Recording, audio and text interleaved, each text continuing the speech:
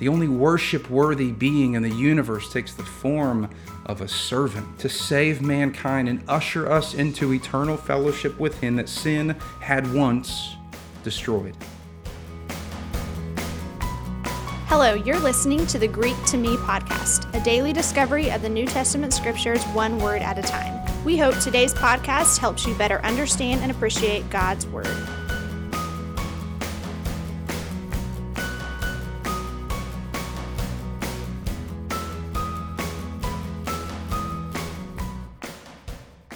Hi, today's word is theos. In Matthew chapter 22, starting in verse 34, Matthew records, "But when the Pharisees heard that he had silenced the Sadducees, they gathered together. And one of them, a lawyer, asked him a question to test him. 'Teacher, which is the great commandment in the law?' And he said to him, 'You shall love the Lord your God with all your heart and with all your soul and with all your mind. This is the great and first commandment.'" Jesus here responding to the attempted verbal trap of the Pharisees.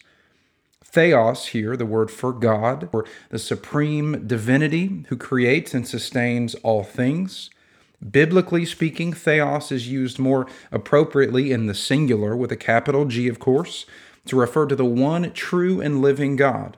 That said, theos is often used generally throughout Scripture to refer to false gods, to the devil as a god of this world, and even to human leaders as representatives of God.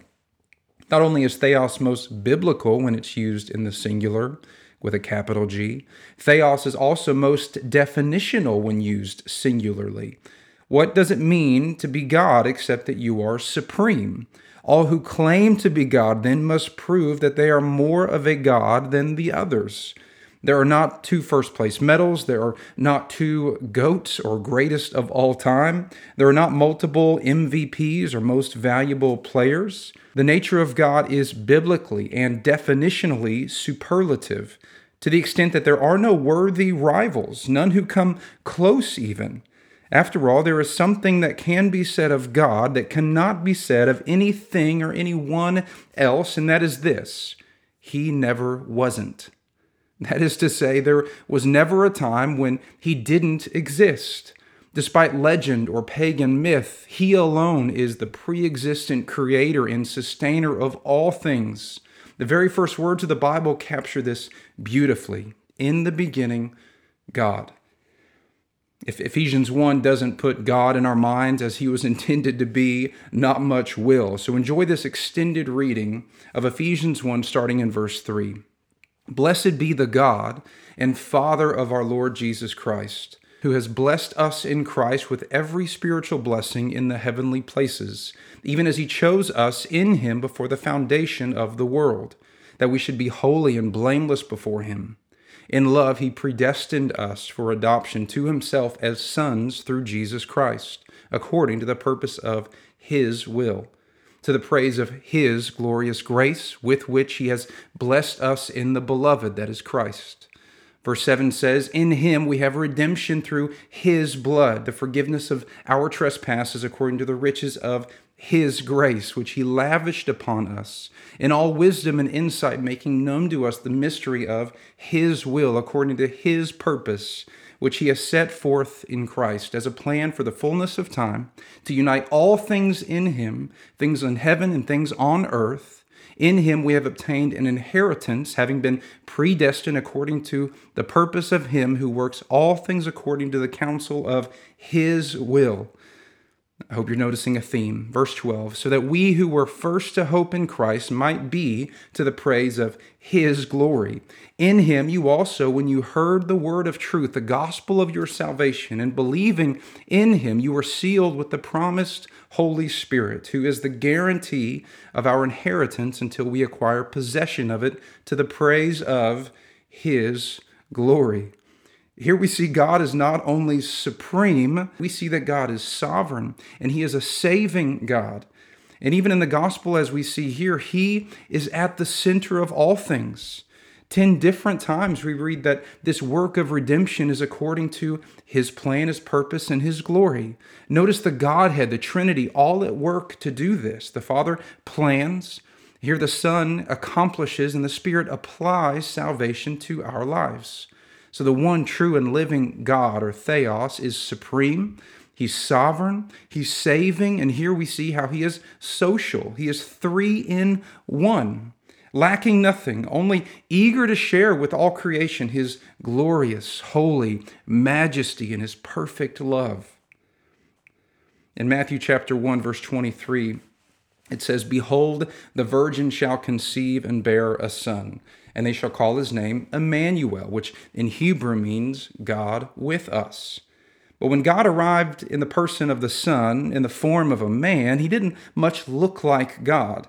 As cute as Jesus surely was as a baby, there was a profound power being demonstrated in the way that God came to us that first Christmas. There was nothing, quote, cute about what it took for God to take our form. Listen to how Paul describes this in Philippians chapter 2.